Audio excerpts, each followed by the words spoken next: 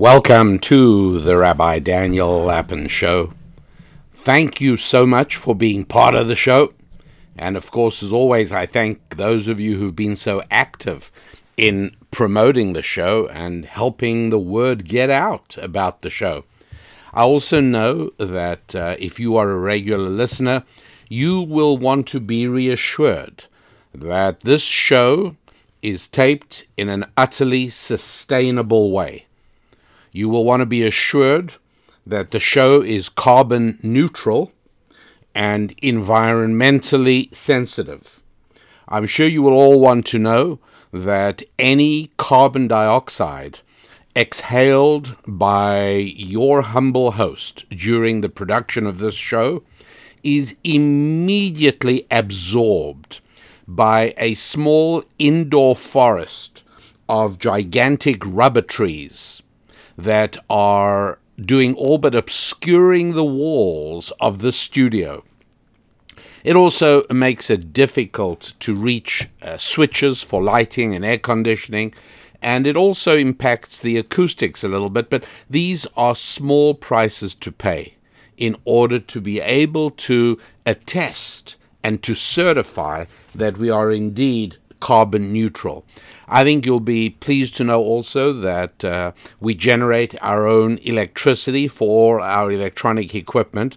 My four assistants, who are at high desks, they are entering information in computers, they are transcribing, but all four of them are not sitting on high-tech, air-on office chairs. No, everybody, all the four assistants, are sitting on saddles attached to stationary bicycles, and while they're working, they are pedaling away. Now, that's just part of their employment contract. They are pedaling away, and the rear wheel of the stationary bicycle on which they're sitting, hoisted above the ground as it is attached by means of rubber transmission belts to small generators. And these generators produce 24 volts DC, which is exactly the right voltage and current to operate most of our equipment here. And this is the way we function because we want to be environmentally sensitive. In no way at all do we want to contribute to global warming or even climate change, or for that matter, global cooling, if that's a soon-to-be-discovered problem. No, we are on the side of the gods. We are virtuous.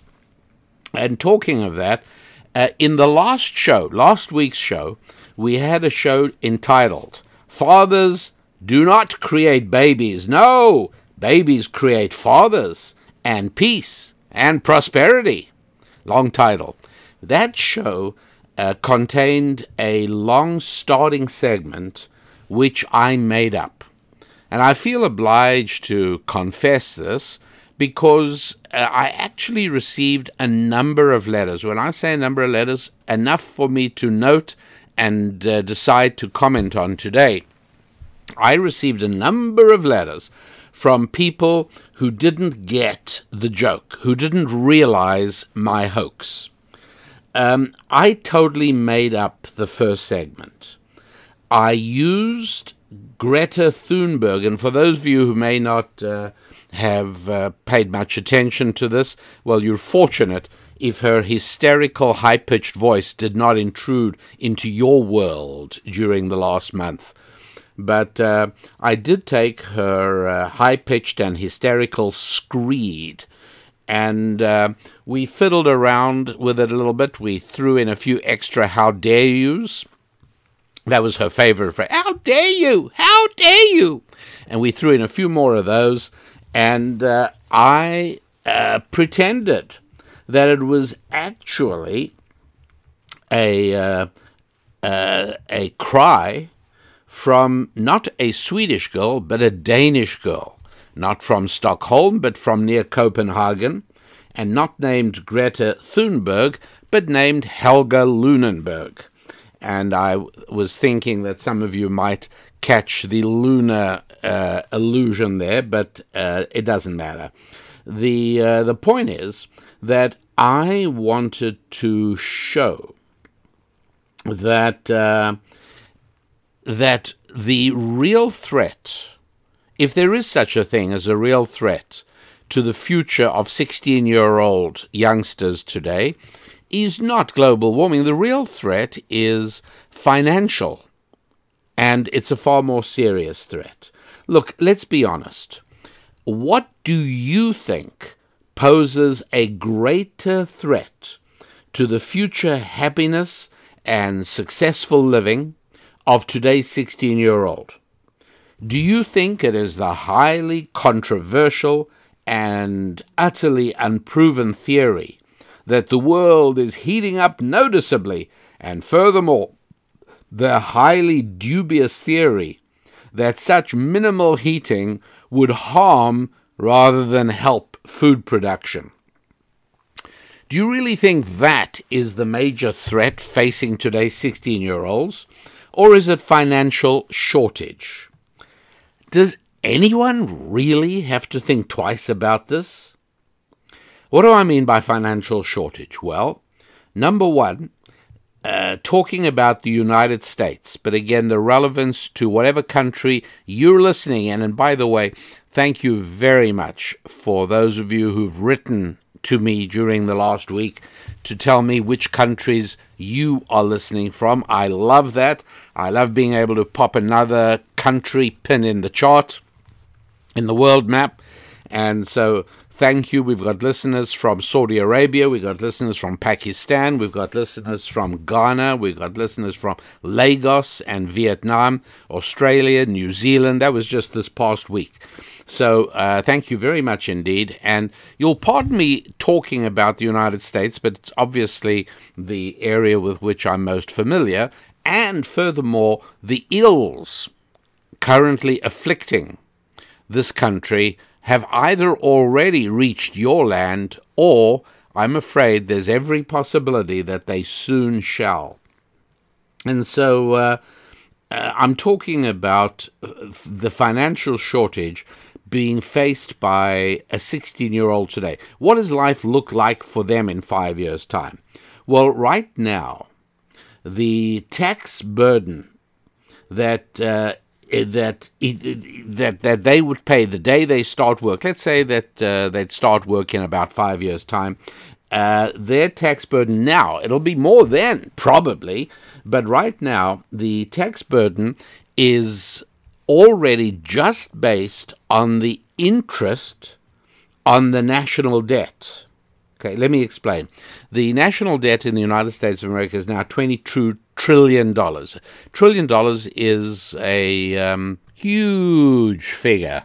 It is $1 million, or 1,000 billion, if you like. So a trillion is 10 to the power of 12, which is a 10 with 12 zeros after it. 6 zeros is a million. 12 zeros is a million. A billion is 10 to the 9, and so it's 10 with 9 zeros. And the reason I mention this is because if we understand that the national debt is $22 million, and a national debt is very serious, right? It means that we have accumulated. Each year we've been spending so much more than we've brought in through taxation and other revenue. The result is that the deficit has grown to 22 million. Now, this is a very unhealthy way to run your home, your household, your own finances, and it's a terrible way to run a country. Why? Well, for the same reason that running up debt is such a bad mistake. And by the way, if you are, heaven forbid, but if you happen to be one of the many, many people afflicted by debt, I beg you to go to Dave Ramsey, daveramsey.com.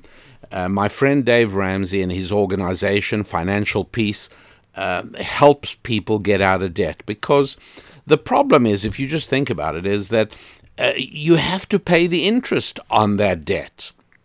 And if any of you have ever run up your credit cards and bother to take a look at the small print, you will be shocked to see the rate of interest. Some of you are paying 20%, 25% even.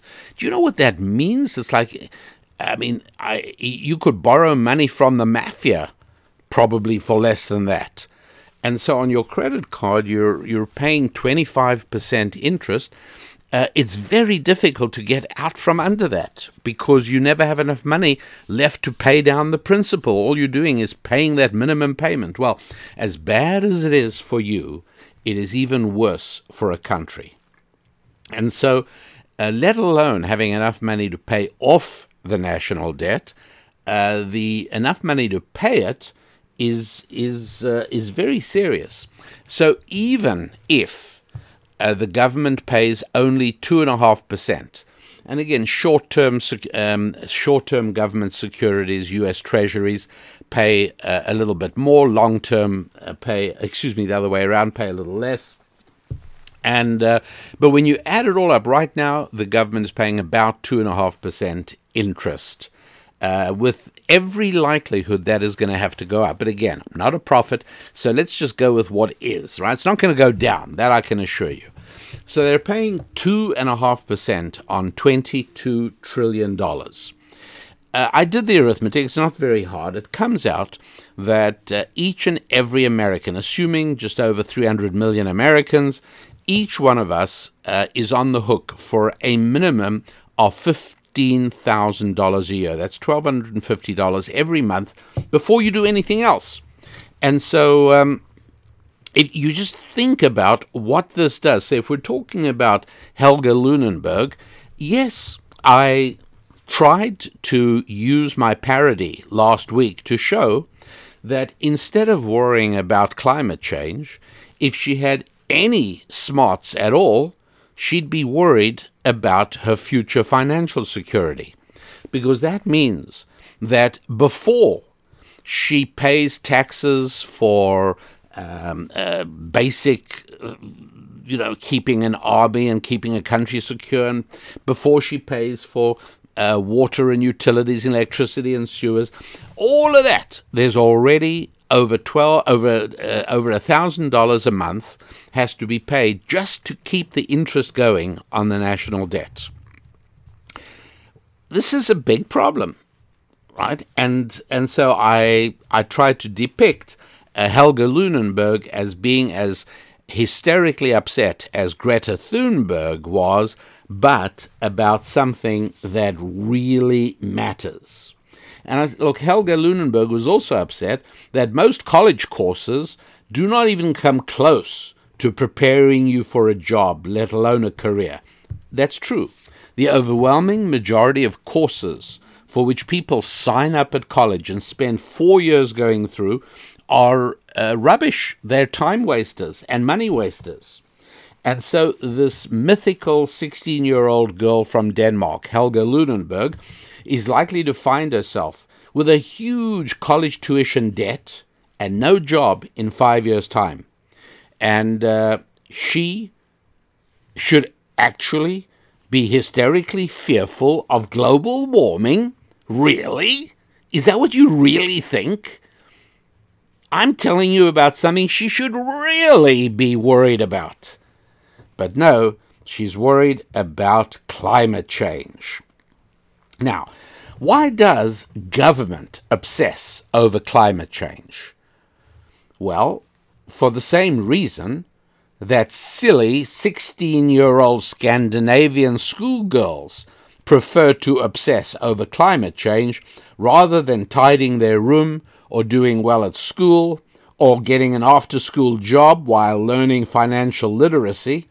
It's easier, it feels more virtuous, and above all, one's performance cannot be measured, since it's all about how passionately one feels the frightening rising temperatures.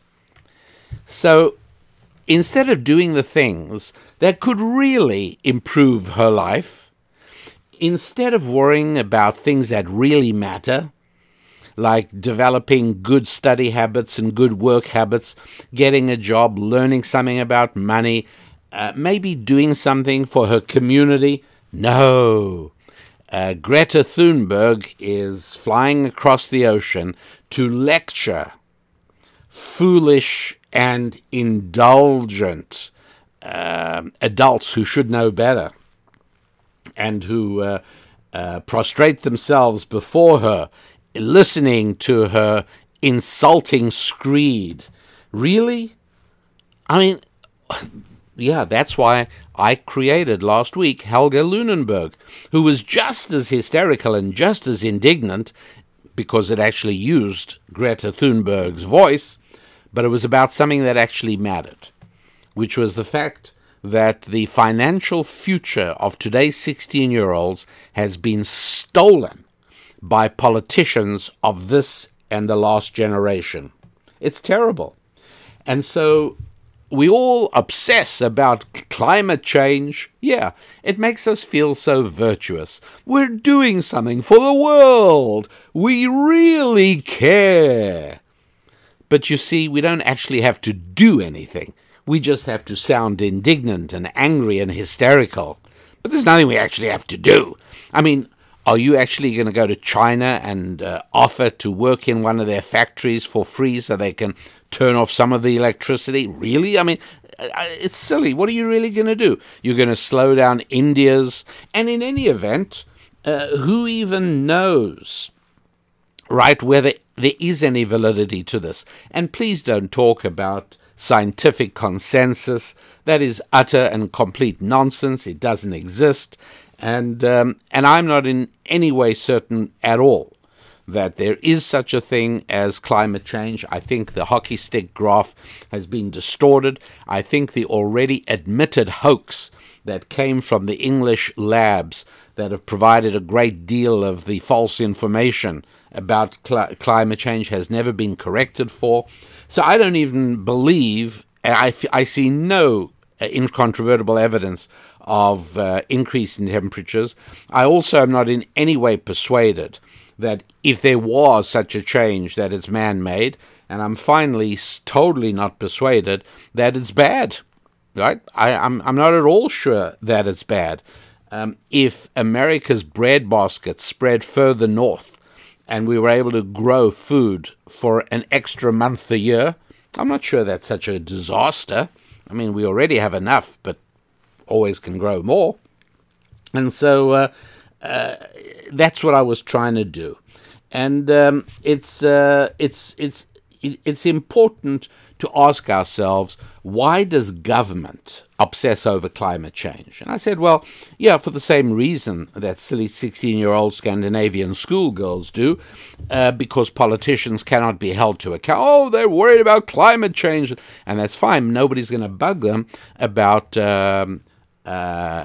overdue for repair infrastructure and pipes and bridges, and how about putting power supplies underground instead of stringing ugly wires through neighborhoods? No, we don't have to talk to politicians about that because they're busy trying to solve the climate crisis.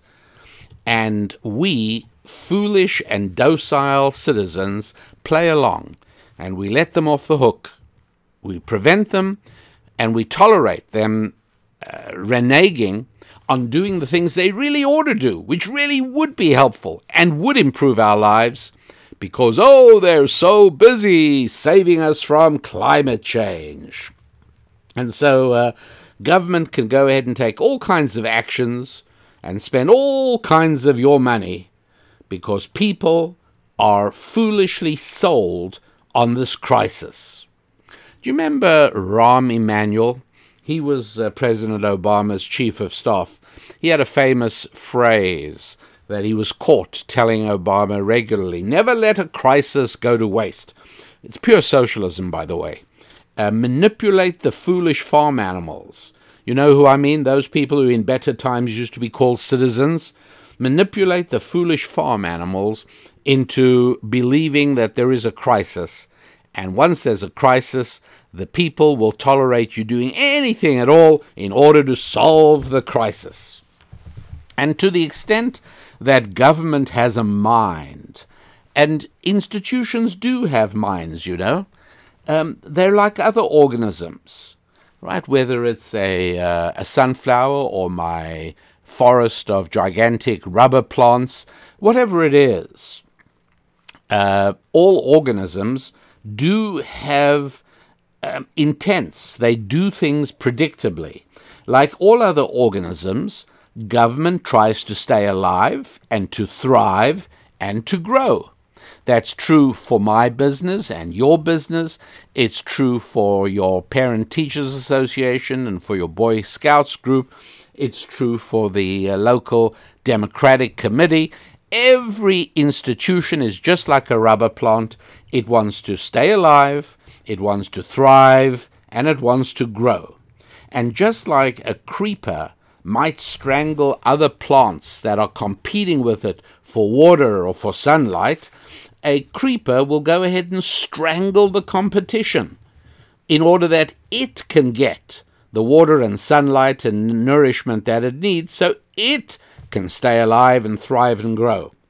So look, that is like government.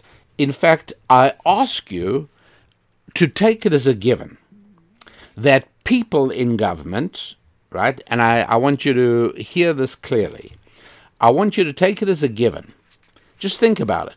People in government, whether they are elected people or whether they are appointed people or whether they're bureaucrats, people hired to government, whatever it is, could you agree when I say they all want to keep their jobs, they want to keep their positions?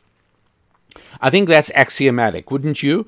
Because otherwise they could all resign, right? If a bureaucrat said, you know what, I don't think it's fair that I'm making 1.3 times what I'd make if I got a job in the private sector, and I'm getting benefits way beyond anything I could get in the private sector, and I have job security way beyond anything. I don't think that's fair. I don't like it. I'm quitting.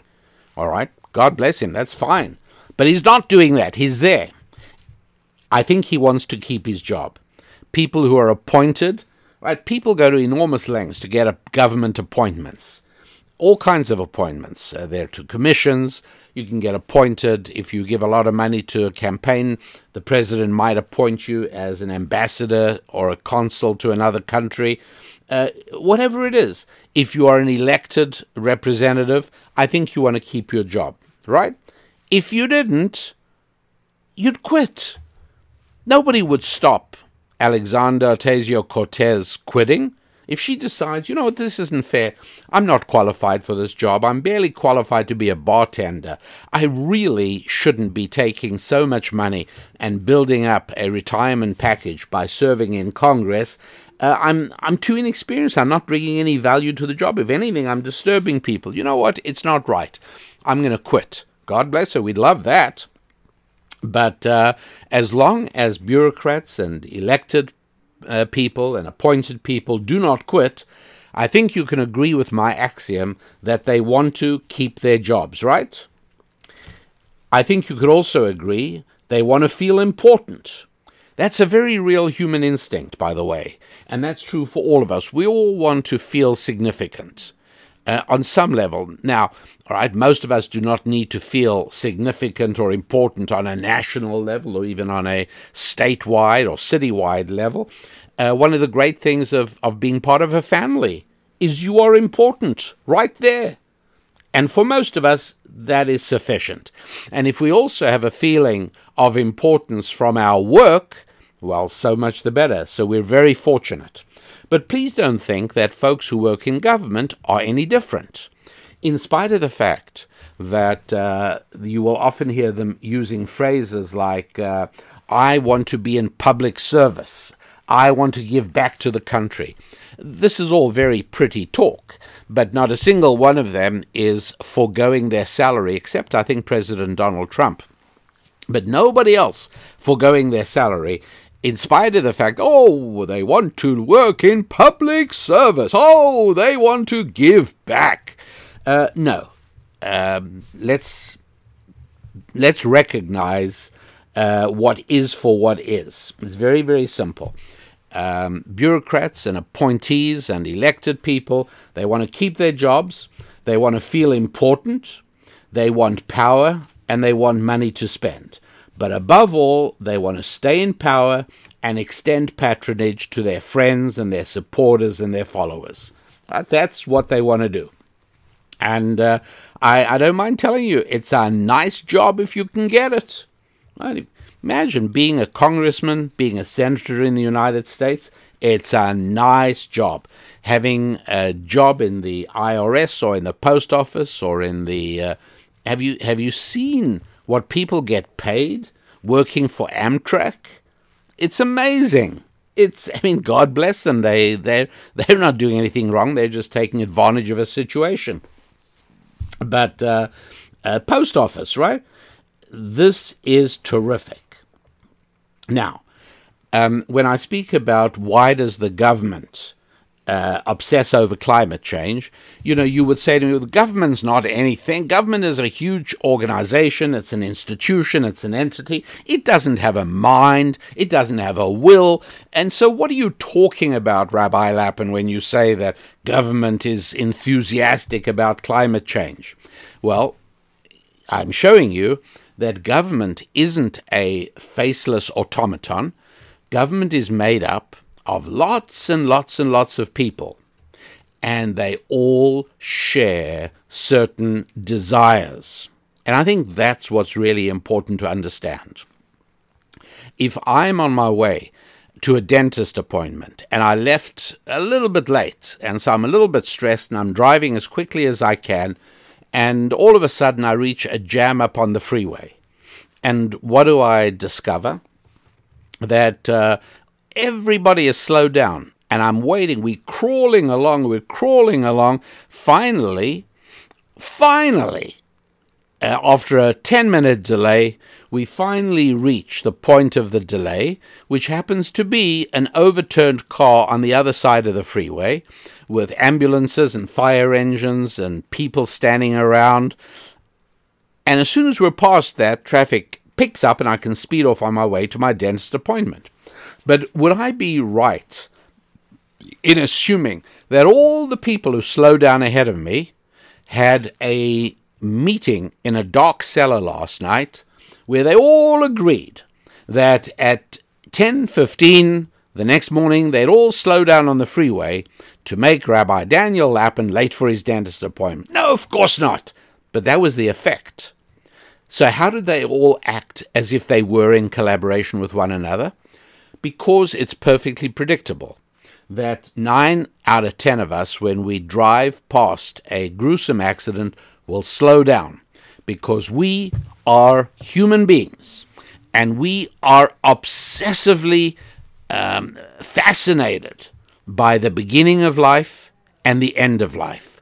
We're fascinated at the prospect of peering around the curtain that obscures the essence of life. And so sex as the beginning of life fascinates us, and death as the end of life fascinates us, sometimes in a ghoulish and macabre fashion, but fascinates as it does. And so the majority of people are going to slow down when they pass an accident, because maybe they'll see a dead person, they'll see death, they'll see gore. That's what we do. And so, in spite of the fact that there was no conversation, no collaboration, no communication, everybody acted in concert with one another to make me late for my appointment. And so government is exactly the same. So a lot of people, huge number of people. Are they all having regular meetings to discuss how to oppress the citizenry? Do they meet on how to build a growing government that will be able to become a tyranny eventually, giving them infinite? No! They don't have to have meetings like that any more than the folks on the freeway this morning had to have a meeting. No! Because I show you that all the people who work in government, appointees, electees, bureaucrats, they all have the same interests. They all want to feel important. They all want to keep their job. They all want to stay in power. They all want to extend patronage. So they've had no conversation about this with one another that I'm aware of. There's no formal cooperation. There's no organized collaboration. But they all all these millions of people who work in government, state government, county government, city government, federal government, they all agree automatically on many things.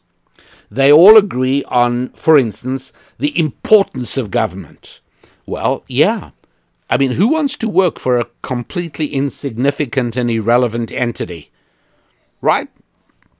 Would you be proud to work for a company that's making buggy whips just in case horse and buggies come back into fashion? And that would be at least something reasonable, but nobody wants to work for a meaningless organization. And so automatically, without any communication or conversation, everyone who works in government believes that government is important. They all believe the value of government, right? Obviously, government is valuable. I am doing valuable work. That's why I'm important. And if government is important and valuable, then surely they all agree that it is good to increase governmental power. Because what they say to themselves is, we're only wanting to help, and we're only trying to improve things for all Americans, for the American people, in spite of the fact that that phrase is meaningless today, because we are at least two different American people occupying the same real estate. But that's what they say. Government is important, government is valuable. Increasing the power of government is by definition good. It's axiomatic, I'm sure you'll agree. Because if government is good and important, and is only doing good and important things, and is only doing valuable things, then the more power the government gets, the more good and wonderful and valuable things it can do. I think you would agree with me that everybody who works in government wants to increase the available money for government to do things with. Well, again, all right, you don't need me to prove that to you. It's axiomatic. You got it. It's simple. Without any conversation, everybody who works in government is automatically in favor of tax increases. They're exactly like the folks jamming up the freeway. They didn't meet to discuss this, but they're all acting in concert with one another. And so it is everybody who works in the educational bureaucracy. By the way, unions are very closely tied to all of this. That's one of the reasons they support the Democratic Party, because the Democratic Party is the party of government. And they all agree on increasing taxation, of course. You might say, well, why would they do that? It increases their tax burden. Yeah, true, minimally, but it doesn't even begin to compare to the extra money they are able to claim through union actions. And as you know, government employees now are able to unionize, which is an extraordinary thing. But there they are. So they obviously all agree, with no official meetings, they all agree that increasing the available money for government to do all the wonderful things that it does is obviously a good idea. They all agree that increasing the dependency of citizens is a good thing. Well, yeah, sure, because I like feeling needed, don't you? It's a horrible thing to feel not needed. And again, one of the great things of a family is that as a father or as a mother, you feel needed, and you are needed. And all of that is wonderful and it's good. And if you're a child in a family, you also feel needed. You're an essential part of it. You know full well that if you don't show up at the dinner table, everyone's going to say, "Where is Johnny?" Because you're needed. And so when you're an adult and you're working and you're part of government, then you want to feel needed. And if all the citizens, all the farm animals in your society were completely independent, they didn't need you for anything at all, well, how could you possibly feel needed? And so once again, automatically, with no conversation or planning, it's very simple. They all want to see dependent citizens. Because the truth is, it's very flattering when people knock on your door and say, "Can I get some help from you?" People like that. Whether they respond or not is a different story. But being asked, having a supplicant, Everybody likes that feeling. And so why should everyone who works in government be any different? They're not. So they like having people needing government. And here's another thing. If you enjoy feeling important, which if you are born of woman on planet Earth, you do enjoy feeling important, and there's no reason to suppose that people who work in government are any different. Well, one way of becoming more important is hiring assistants and clerks and organizers and analysts and coordinators. Pretty soon, you're no longer just another government employee. You're now head of a department. And multiply this by huge numbers of people, and you begin to understand how government grows. And you justify this to the part of the government that hired you, your head of department. You justify it. I could do so much more good for the American people if I had an assistant, if I had an organizer, if I had a coordinator, an analyst, a clerk. And pretty soon, you're no longer an employee, you're head of a department. And then so upwards it goes, and everyone around you wants the same. And what's more, they know that if they scratch your back, you'll scratch their back, and so an associate of yours will come with you to your head. I needed an assistant. Yeah, he really needs an assistant, because you know full well that in 3 weeks' time, when he goes to ask for an assistant, you'll be there to back him up, etc., etc., and so it goes. Now, in this sad and true picture of government and its growth, we have to ask ourselves, where does climate change fit? And you have to ask yourself, is climate change hysteria good for government or bad for government? So again, you put yourself in the position of a government employee. And again, I don't blame government employees. I don't expect them to resign or to quit. You're going where the going is good, and good for you. It's a system we've created. It's the political structure we have tolerated, and we've basically got the system we deserve. Sorry, but that's kind of how it tends to work. You get what you deserve in terms of government, and it's usually an unwillingness to make the tough decisions and do the tough things early, which again finally imprisons you.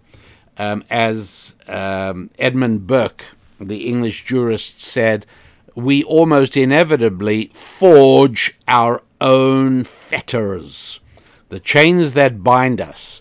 The government that stifles us has usually been forged by our own internal failures.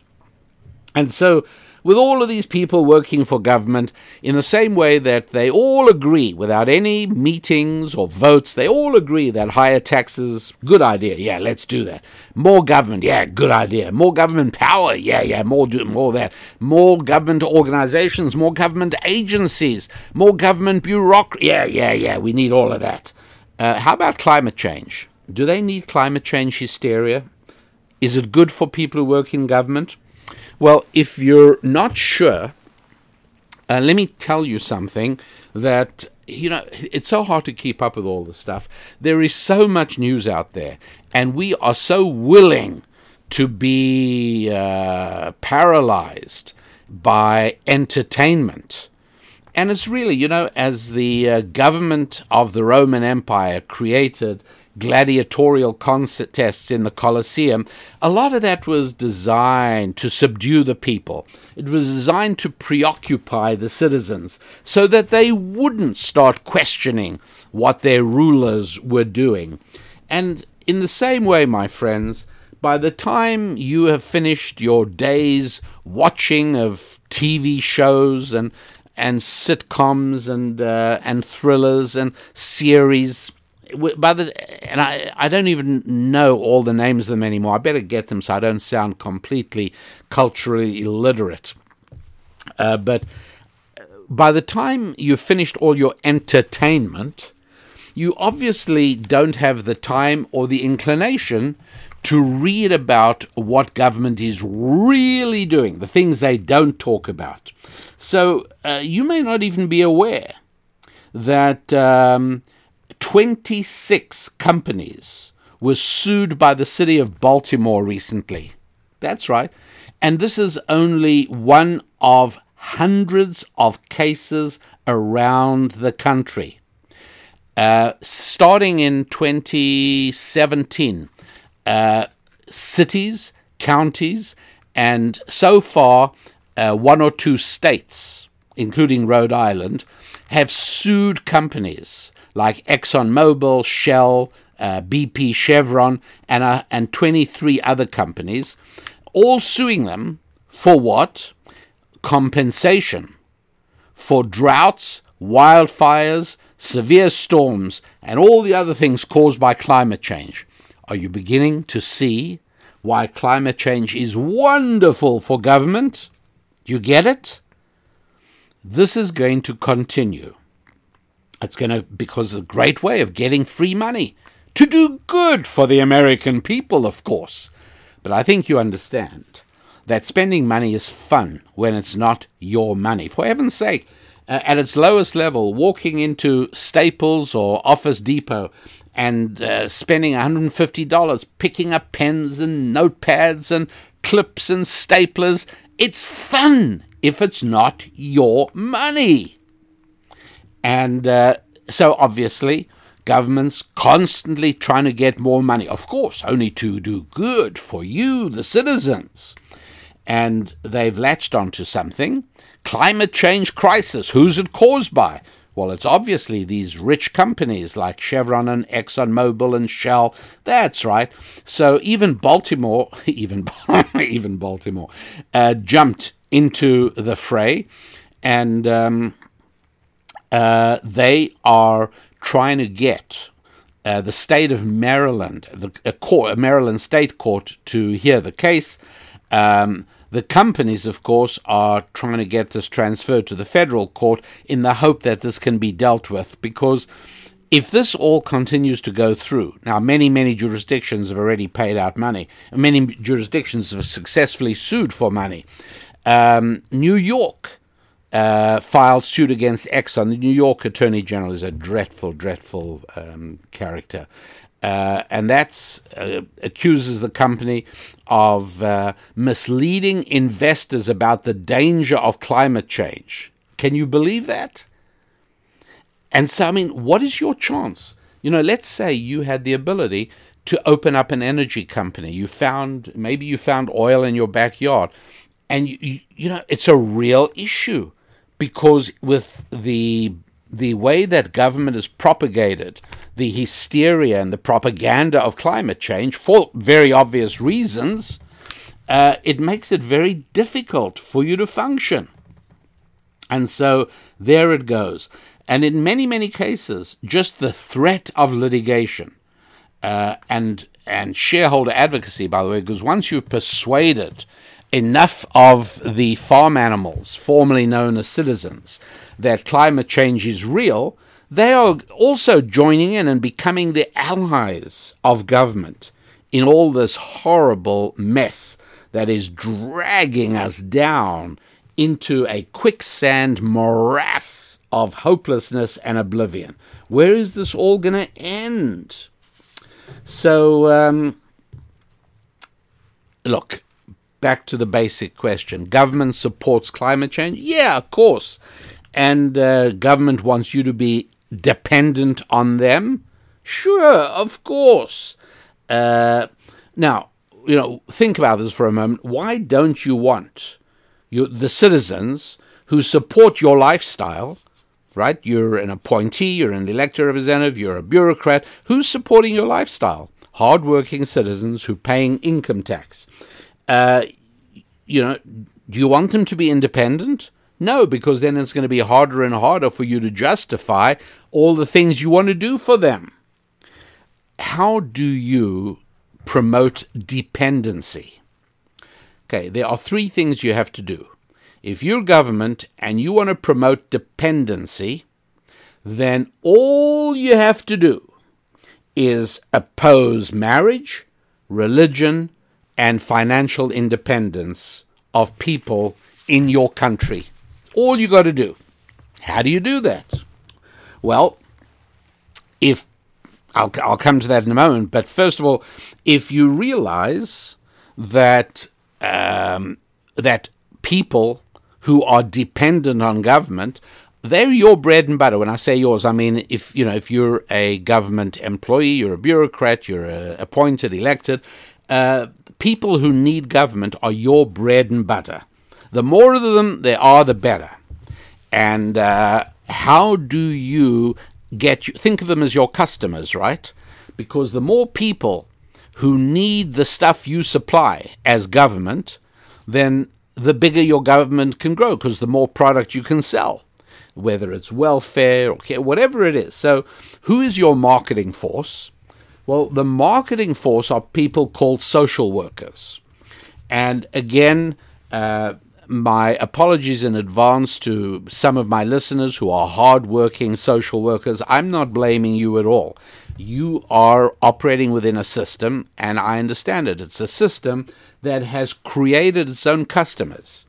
People who would be self-sufficient, people who would be independent, people who would turn to churches and synagogues for help and would be helped back onto their own feet instead of being turned into permanent government dependence. All those people are now your clients. And they're in bad shape, I understand it. So you're a social worker, I understand. You do the best you can do. But do you know how many social workers there are in America today? Very hard to get an exact number, right? Because you have social workers working for the federal government. You have social workers working for each state government. On a federal level, there are about 700,000 minimum. And this is according to the U.S. Department of Labor Statistics. 700,000 social workers. And then when you add in social workers employed by the states, probably over 1 million. Over 1 million social workers. Now, I want to ask you a simple question. How often have you come into contact with a social worker? And I'm going to give you the answer. If you are married, religiously affiliated, and financially independent, but independent, I don't mean you have millions of dollars sitting in investment accounts. I mean, you have a job, you work, you bring in, and you earn more money than you spend. If you are financially independent, you have a religious affiliation, and you also have a family, the odds that you've ever met a social worker are very, very low. Very low. It happens, right? Things happen in families. People have problems. I get it. But in general, the huge army of social workers is there for people without families, without financial independence, and without religious affiliation. For the most part, that's the customer base of social workers.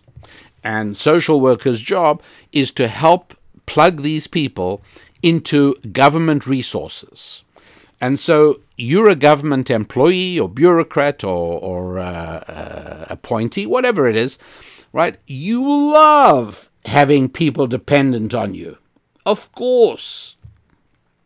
Because if you are in need of government, then government needs more taxation money, and it can grow.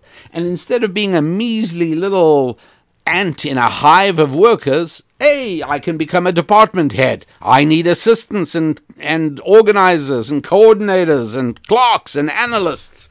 And pretty soon, I'm no longer a mere ant laboring in my little cubby in a big government office. No, I am meaningful. I'm important. I'm doing something valuable. I'm serving the people.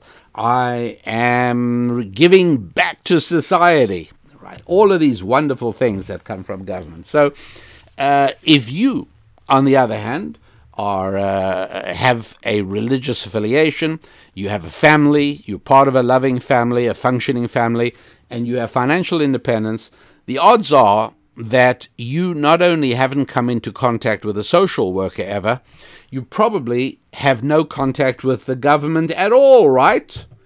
Well, no, wait a moment. Other than taxation, you come into contact with the government doing your taxes, right? Well, can't get away from... Oh, but yeah, wait a sec. If you have anything to do with the post office, then you also come into contact with the government. So maybe I was a little bit wrong, right? When I said that if you have a strong family and you have strong finances and you have a religious affiliation, then you probably don't come into contact with government much at all. Well, other than taxation, post office, riding a train, coming through an airport, driving a car, sending your child to a GIC, that's a government indoctrination camp, formerly known as public schools. Yeah, I guess so. Other than all those things, you don't have much contact. You see what's happened? Even if you are financially independent, and even if you have religious affiliation that provides you with deeper meaning in life, and you have a loving family, you still are heavily dependent on government. And so obviously the IRS has to grow and get bigger to better serve you, and the post office needs more money for delivering less, and trains and public transport and the TSA and running the airports. Oh yeah, all of them, because they're serving you. Driving a car, the local driver's license bureau and the vehicle registration bureau. Yeah, you need them, therefore they need more of your money. And education, well, nothing to talk about there. So, even those of us fortunate enough to have families and religious affiliation and finances, even those of us with all of those things, we are heavily dependent on the government. Imagine what the government has built in terms of an infrastructure to cater to people who do not have families, do not have religious affiliation, and do not have financial independence. Do you think it's possible that all of these government workers, all these bureaucrats and appointees and elected people, is it possible that they all agree that marriage, religion, and financial independence are not positive things in America? Could it be that all these people vote secular fundamentalist? Could it be that they all do whatever they can in terms of regulations and in terms of rules and restrictions and in terms of bills and laws passed? Could it be that they try to hurt family, hurt marriage, hurt religion, and hurt people's independent finances? How do they do that? Well, financial illiteracy in schools is a start. If you put out into the workplace people who know nothing about education, who know nothing about finance, and you graduate children after 12 years of high school, of education, they come out knowing absolutely nothing at all about money and finance, and all they're going to do is go to college, where they again, other than a very few of them, they'll also come out of college knowing absolutely nothing about money and finance. That's good people. If you're trying to run the farm, if you're the farmer or the zookeeper in the Beltway, then you want unsophisticated people financially, people who know nothing about finance, because that way you stand a much better job of making them your dependents. And if they're your dependents, then you're very important. What else do they do? Well, government makes sure that on a state and federal level, enough welfare payout is done to make someone who does work feel like an idiot. You feel like a complete patsy. Anybody who works feels like a fool, because you can do so well in America today, not working. You can get so much money, and your housing and your food, there's so much you can get. You feel like an idiot if you work. That's a way that government discourages financial independence, because government loves the people on food stamps more than they love those of you who are working hard to pay the taxes that make those food stamps possible. And even that, as you know, the government's still running a deficit. They're not even paying for what they're doing. Heavy taxation. That's another way to stop you ever becoming independent. And this envy of the rich, remember that heavy taxes never turned a rich person into a poor person. Never happened, never will. Taxes stop poor people becoming rich. Well, I know that some of you are going to find this a needlessly cynical perspective, but it isn't. It's absolutely true. I'm not saying it's a conspiracy. I'm not saying it's a deliberate collaboration, but intuitively, we all tend to lean towards our own interests.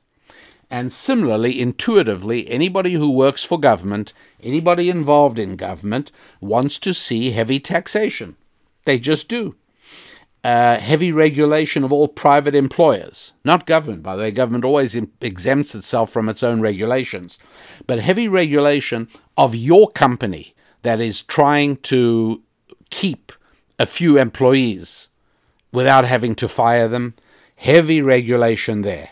Because the government would much rather take care of all those people themselves than have them become independent through working in your company. A lot of anti-wealth propaganda, right? A lot of that. Have you ever noticed how politicians are so quick to tell you about how they grew up in poverty? Right? One politician said, "Oh, I grew up in a small little house in a poor part of town on the wrong side of the railway track." And the next one, "Oh, well, me, I grew up with a single mom and we lived in a mud house with only one room." And the next one said, "Oh, and so it goes. They're all vying with one another to talk about the virtue that goes with poverty. See what they're doing? And again, I'm not saying they're doing it deliberately. Wouldn't you agree that there are a whole lot of things that you do that you're not necessarily doing deliberately, but they do have a very specific and predictable outcome? And it's not the outcome you necessarily planned. Well, that's how it is over here as well. And so most politicians will, everyone's need is to think well of ourselves. And so no politicians and government employees are no different from anyone else. They like to think well of themselves. We all do. And so they're trying to help the people, right? They are simply trying to be in public service. And so when they propagate the politics of envy and speak about how awful it is that everybody is part of the, all the 1%ers and they're not paying enough tax, generating that politics of envy is all part of what we're talking about. They also speak about the rich shouldn't have better health care than the poor. Well, that sounds decent and good and right, doesn't it? I mean, why should people, just because they're rich, have better access to medicine than the poor? Well, how about them having better housing? No, they shouldn't have better housing. That's why government housing puts everyone in exactly the same kind of housing. And don't you even dare paint your front door a different color. Because just because you got enough money for paint doesn't mean you should live in a more colorful house than someone else who doesn't have, who's poor. And so we have a veneration of poverty. How about rich people getting better transport? No, we want people not to drive Lexuses and BMWs. No, and Infinitis. I wasn't going to leave you out, Nissan. No, we want everyone in public transport because that way everybody is the same. And that way we don't let the rich live better. Because we don't want people becoming rich because the rich are financially independent, right? They don't need anything. They don't need government. We need people who need government. Private charter planes. No, absolutely not. They cause too much global warming. And so, the politics of envy stress how evil it is to have money and how bad it is to be rich. Have you heard politicians? I mean, we've heard for years already, politicians singing the song, "The rich don't pay their fair share." Right? You get that all the time. The rich don't pay their fair share. That's right. They don't. Right? Well, excuse me. They pay a good deal more than their fair share. Have you ever heard of progressive taxation? That's exactly what we have, where the rich pay a considerably larger portion than their fair share. But we've created a society largely through the efforts of government where we've made absolutely certain that the propaganda is against having money. The poor are the really virtuous ones in society. And the last thing we want is for the rich to do better than the poor. They've got to pay their fair share. Now, think about it for a moment. How do you make money in America? Well, you serve other people. That's right, you serve other people. And I'm going to tell you something very shocking, and that is, it is impossible to become financially affluent in America without having done good for a large number of people. Think about it. It's not just charity given. It's that they got rich because you bought the goods or the services that they provide. Why did you do that? Nobody forced it, right? Because it was good for you. During the Los Angeles riots in '92, in certain parts of town, Korean stores were burnt down and looted. And the rioters told the news outlets at the time, well, they've been profiteering on us all these years. They've been making money off us. Now, the same thing happened in 1968 when there were also riots in Los Angeles. And this is also true for other cities. I just happen to be more familiar with the figures in Los Angeles. But in 1968, the rioters burnt down Jewish-owned stores. In 92,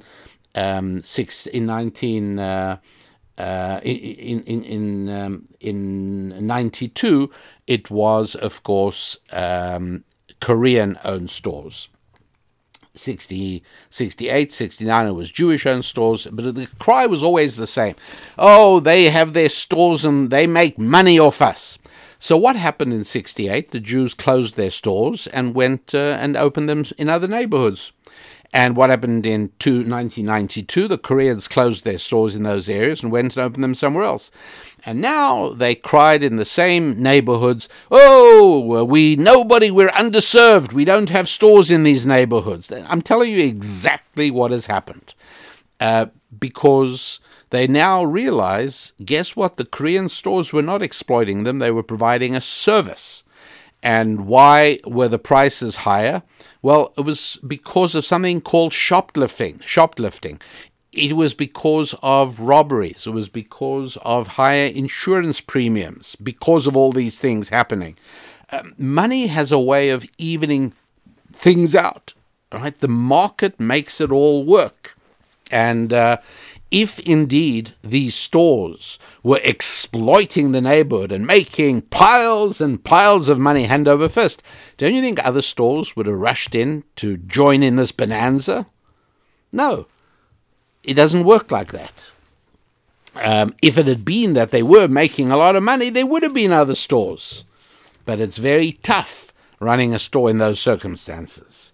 And so we don't understand what making money is all about.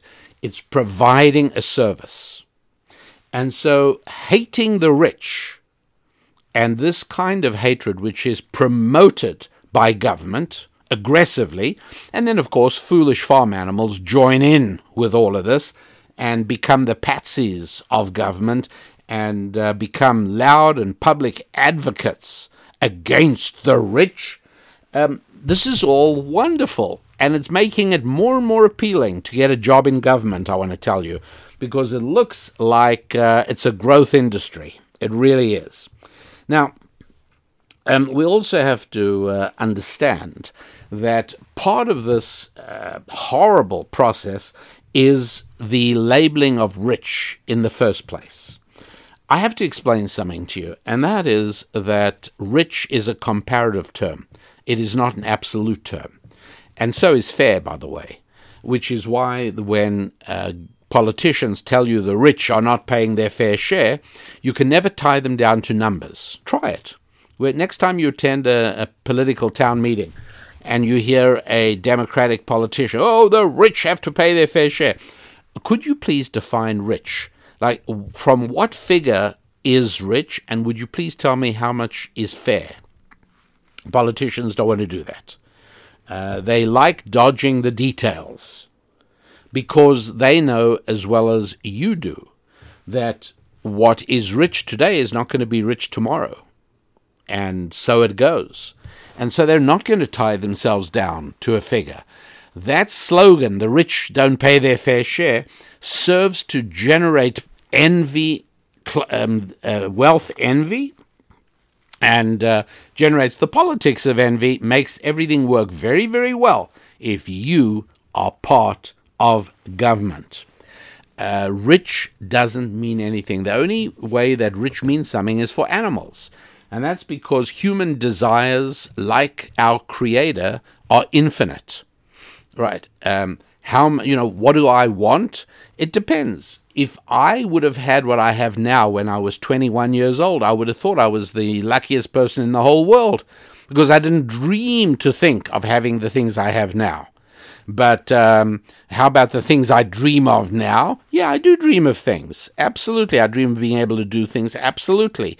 And when, God willing, I have those things, well, there'll be other. Our dreams are infinite. Our desires are infinite. And that's fine. There's nothing wrong with that. All that would be wrong with it is if for some sad reason we are incapable of separating our happiness from attainment of our desires. No, having desires is fine. But being able to make sure we're happy with what we have, absolutely. Happiness is a necessary state, and it is something we are commanded to do. If you happen to have any fealty to the Judeo-Christian tradition, happiness is a commandment of God under all circumstances and any circumstances. It's not a reason to temper your ambition. It's not a reason to temper your desire, but happiness is a good thing.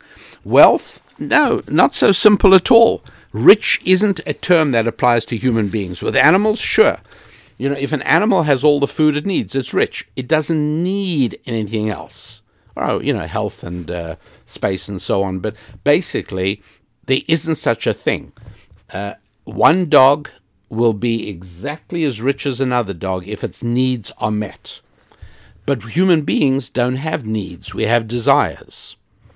And that's a huge difference. Our needs are for a tiny little bit of food and water and air. That's all we need. But our desires are infinite. And that's why it is, by the way, for those of you who are biblically interested, and even if you're not, you're talking about a book that has shaped Western civilization for thousands of years. It's kind of interesting taking a look. Deuteronomy chapter 15, verse 4. It says, Deuteronomy verse 4, in Hebrew, Efes ki lo yeh b'cha evyon. What that means is that in following God's plan for human economic interaction, there will never be poor among you. Not going to be any. You won't have poor. By the way, English translations dodge around this because they know full well that there are poor people around. So what's the Bible talking about?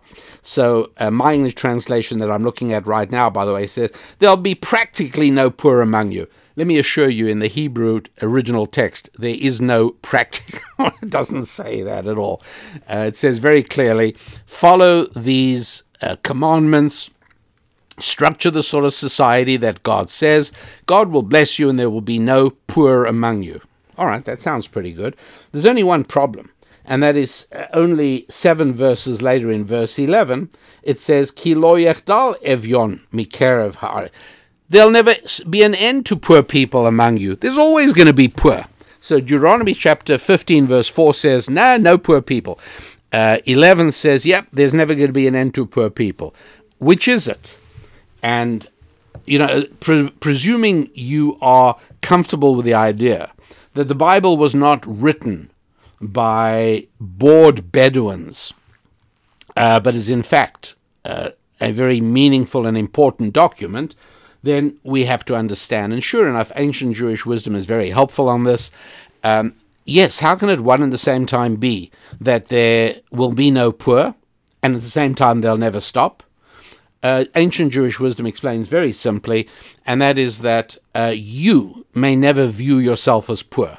And so within your context, there's no poor. Right? If you don't think you're poor, and I don't think I'm poor, and all the people around us don't think we're poor, we're not poor. You're not allowed to think of yourself as poor. But how about there'll never be an end to poor people? That's for purposes of charity. And so what chapter 15 of Deuteronomy is explaining is that this is all comparative. I can look over one shoulder and see somebody who's got much, much more than me, and I can look over somebody else's shoulder and see somebody else who has much, much, much less than me. And if I was unsophisticated and uneducated, I would look over my left shoulder and see somebody who's much richer than me, and I'd say, oh, I'm so poor. He's rich, I'm poor. And I wouldn't even look over my other shoulder and say, oh, he's so poor, I'm so rich. But that's exactly the reality, right? That's really what's going on, because we both have two shoulders and we can look over either shoulder. And yes, I assure you that even Donald Trump looks over one shoulder and sees Bill Gates. And Bill Gates looks over one shoulder and sees Jim Bezos. And if you don't believe me, then you truly don't understand human nature, and you really don't understand how the world really works. That's right. And so, yes, there won't be any poor, meaning, stop thinking of yourself as poor. We're not. Now, but there are always going to be poor people. Yeah. You can always find somebody to help. Find somebody who has less than you. And the term rich is not an absolute term. You cannot, in any way whatsoever, accumulate all the rich people into a stadium in America and say, okay, we've corralled all the rich people, now let's take away everything. You can't do that. And you might have fun challenging a politician. Next time you hear a politician in your local town meeting talking about the rich, would you just say to them, let's say theoretically I gave you the power to gather all the rich people together into a great big stadium. Tell me how you go about it. Like, who would you put in there? And they'd quickly have to concede that they were talking nonsense and merely utilizing the rhetoric of envy in order to grow government and increase taxes. That is how it works. And remember that, other than holding people up with your gun, or other than robbing or defrauding or stealing, the only way to make money is by serving other human beings. There is no other way. And I'll give you, and I'm not going to go into it in depth now, but let me tell you 3 ways, 3 things to think about if you are really interested in increasing your revenue, enhancing your earning power, making more money. And I want you to do that, because the more money you make, the better you're making our society. And just think about it. Would you rather live among rich people or poor people? Again, I'm using these terms, even though I've just explained they're utterly meaningless. When talking about human beings, there is no such thing as a poor person or as a rich person. When the Bible speaks about poor, it's talking about people who literally in the morning do not know where their food of the day is going to come from, and they don't know where they're going to lay their head at night. I assure you there are no people like that in the United States of America. And yet in America, the politics of the poor doesn't stop. All it does is increase in intensity. But if you really want to make more money, and you should, because that way you'll be making the world a better place, learn about the principles of specialization. If you're a new entrepreneur and you're starting off, do not yield to the temptation to do everything yourself. Today you're going to fix your car, tomorrow you're going to deliver the products, the next day you're going to do your taxes, the day after that you're going to read a law book and try and work out how to do your incorporation papers yourself. Don't do that. Find out what you do best and get other people to do all the things around you. I could spend, obviously, several hours talking only about implementing this fundamental Jewish principle of specialization. You say Jewish principle. What are you talking about? Adam Smith wrote about it in 1776 as he published his book, and speaking about specialization, among other things. Yes, that's true. But the Bible teaches specialization in Genesis chapter 49 and in Deuteronomy chapter 33. You've probably heard me talk about it. If not, I'll tell you how you can. And realize, don't try and do everything yourself. That's not part of God's plan for human economic interaction. Number 2, please, if you haven't already done this, learn to read financial statements. You must know what a cash flow statement looks like. You need to know how to use it. You've got to be able to read financial statements. There are courses on this. There are books about it. You can get a teacher to teach you. But whatever it is, you cannot succeed at anything that you are not measuring. And money is sophisticated. It's something spiritual, so you need a sophisticated method of measuring it. Double-entry bookkeeping is complicated, but it was a genius invention when it came about. And you need to understand that. And thirdly, regardless of whereabouts you are in your life passage, if you want to increase, then apprentice yourself to someone who lives and serves the way you'd like to. That's right. Apprentice yourself. And that word has deep and broad meanings. And again, I would speak lengthily on these topics and explain what that means and how to do it. But again, a very important principle in ancient Jewish wisdom. There are people out there who are doing what you wish you were doing. And if you know how to ask, they would be willing to help you learn how to do it as well. But you need to know how to do that. And one of the ways in which I make a lot of this material accessible to you from ancient Jewish wisdom is in something called the Financial Prosperity Collection. And I want you to visit my website and read about it, because there'll be more of a description than I have time to tell you about now, because we're pretty much arriving at the end of today's show. But I'll give you the website in a moment. And if you go to the store section of the website, right now there is a special huge reduction. It's about a third off, I think, about a third off the price. And what is the Financial Prosperity Collection?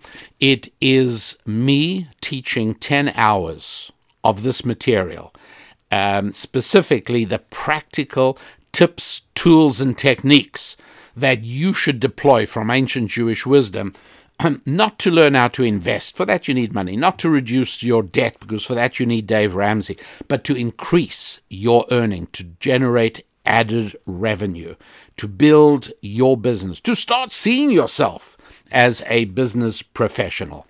And so you can buy this as a USB drive that'll come to you in the mail, or you can buy it as an MP4 download, and you can just download it instantly, digitally. But in any event, it's 10 hours of video. That's right. Not that I'm anything to look at, but I'm worth listening to.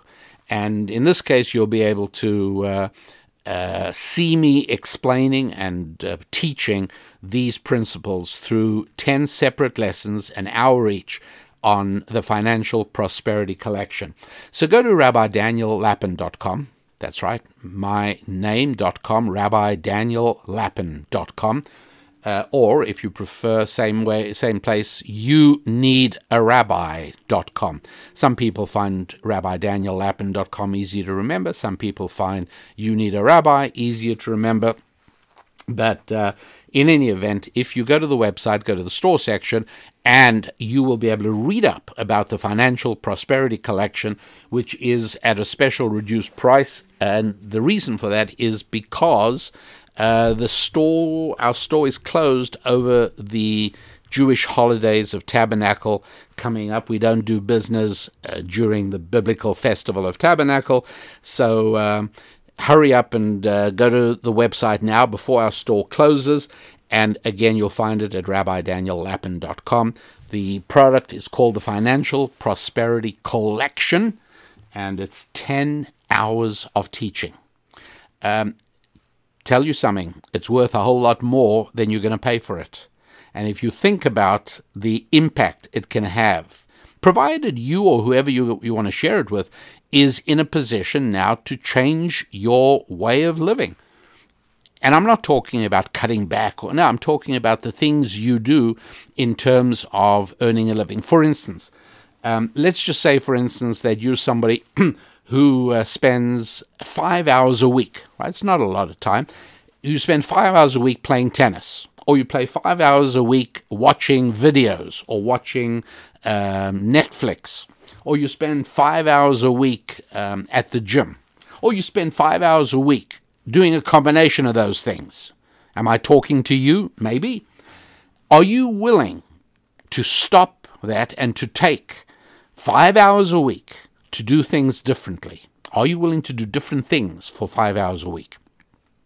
And if the answer to that is yes, then the Financial Prosperity Collection can really change your financial destiny. And my reputation is on the line on that, and I'm not worried about it because of the huge number of people and the huge amount of gratification that I get from the number of people who write and tell me about how it's changed your life. And if you're somebody who has already implemented the Financial Prosperity Collection or any of the others, and you want to tell me about it, you'll be making me happy. It's as simple as that. I truly get a big smile on my face when I read your letters. And you can write to me also at the website rabbidaniellapin.com. There's a tab there where you can contact us, and they do come. I do get a chance to read them. I answer as many as I can. And I love reading them. I really do. So that's as far, pardon me, that's as far as we can go today on the Rabbi Daniel Lapin Show, where your rabbi reveals how the world really works. Thanks so much for being part of the show. I really appreciate it. Thanks for telling your friends about it. I appreciate that as well. And until next week, we can be together again. I wish you a week of really good times with your families, with your friends, with your faith, and with your finances. I'm Rabbi Daniel Lapin. God bless.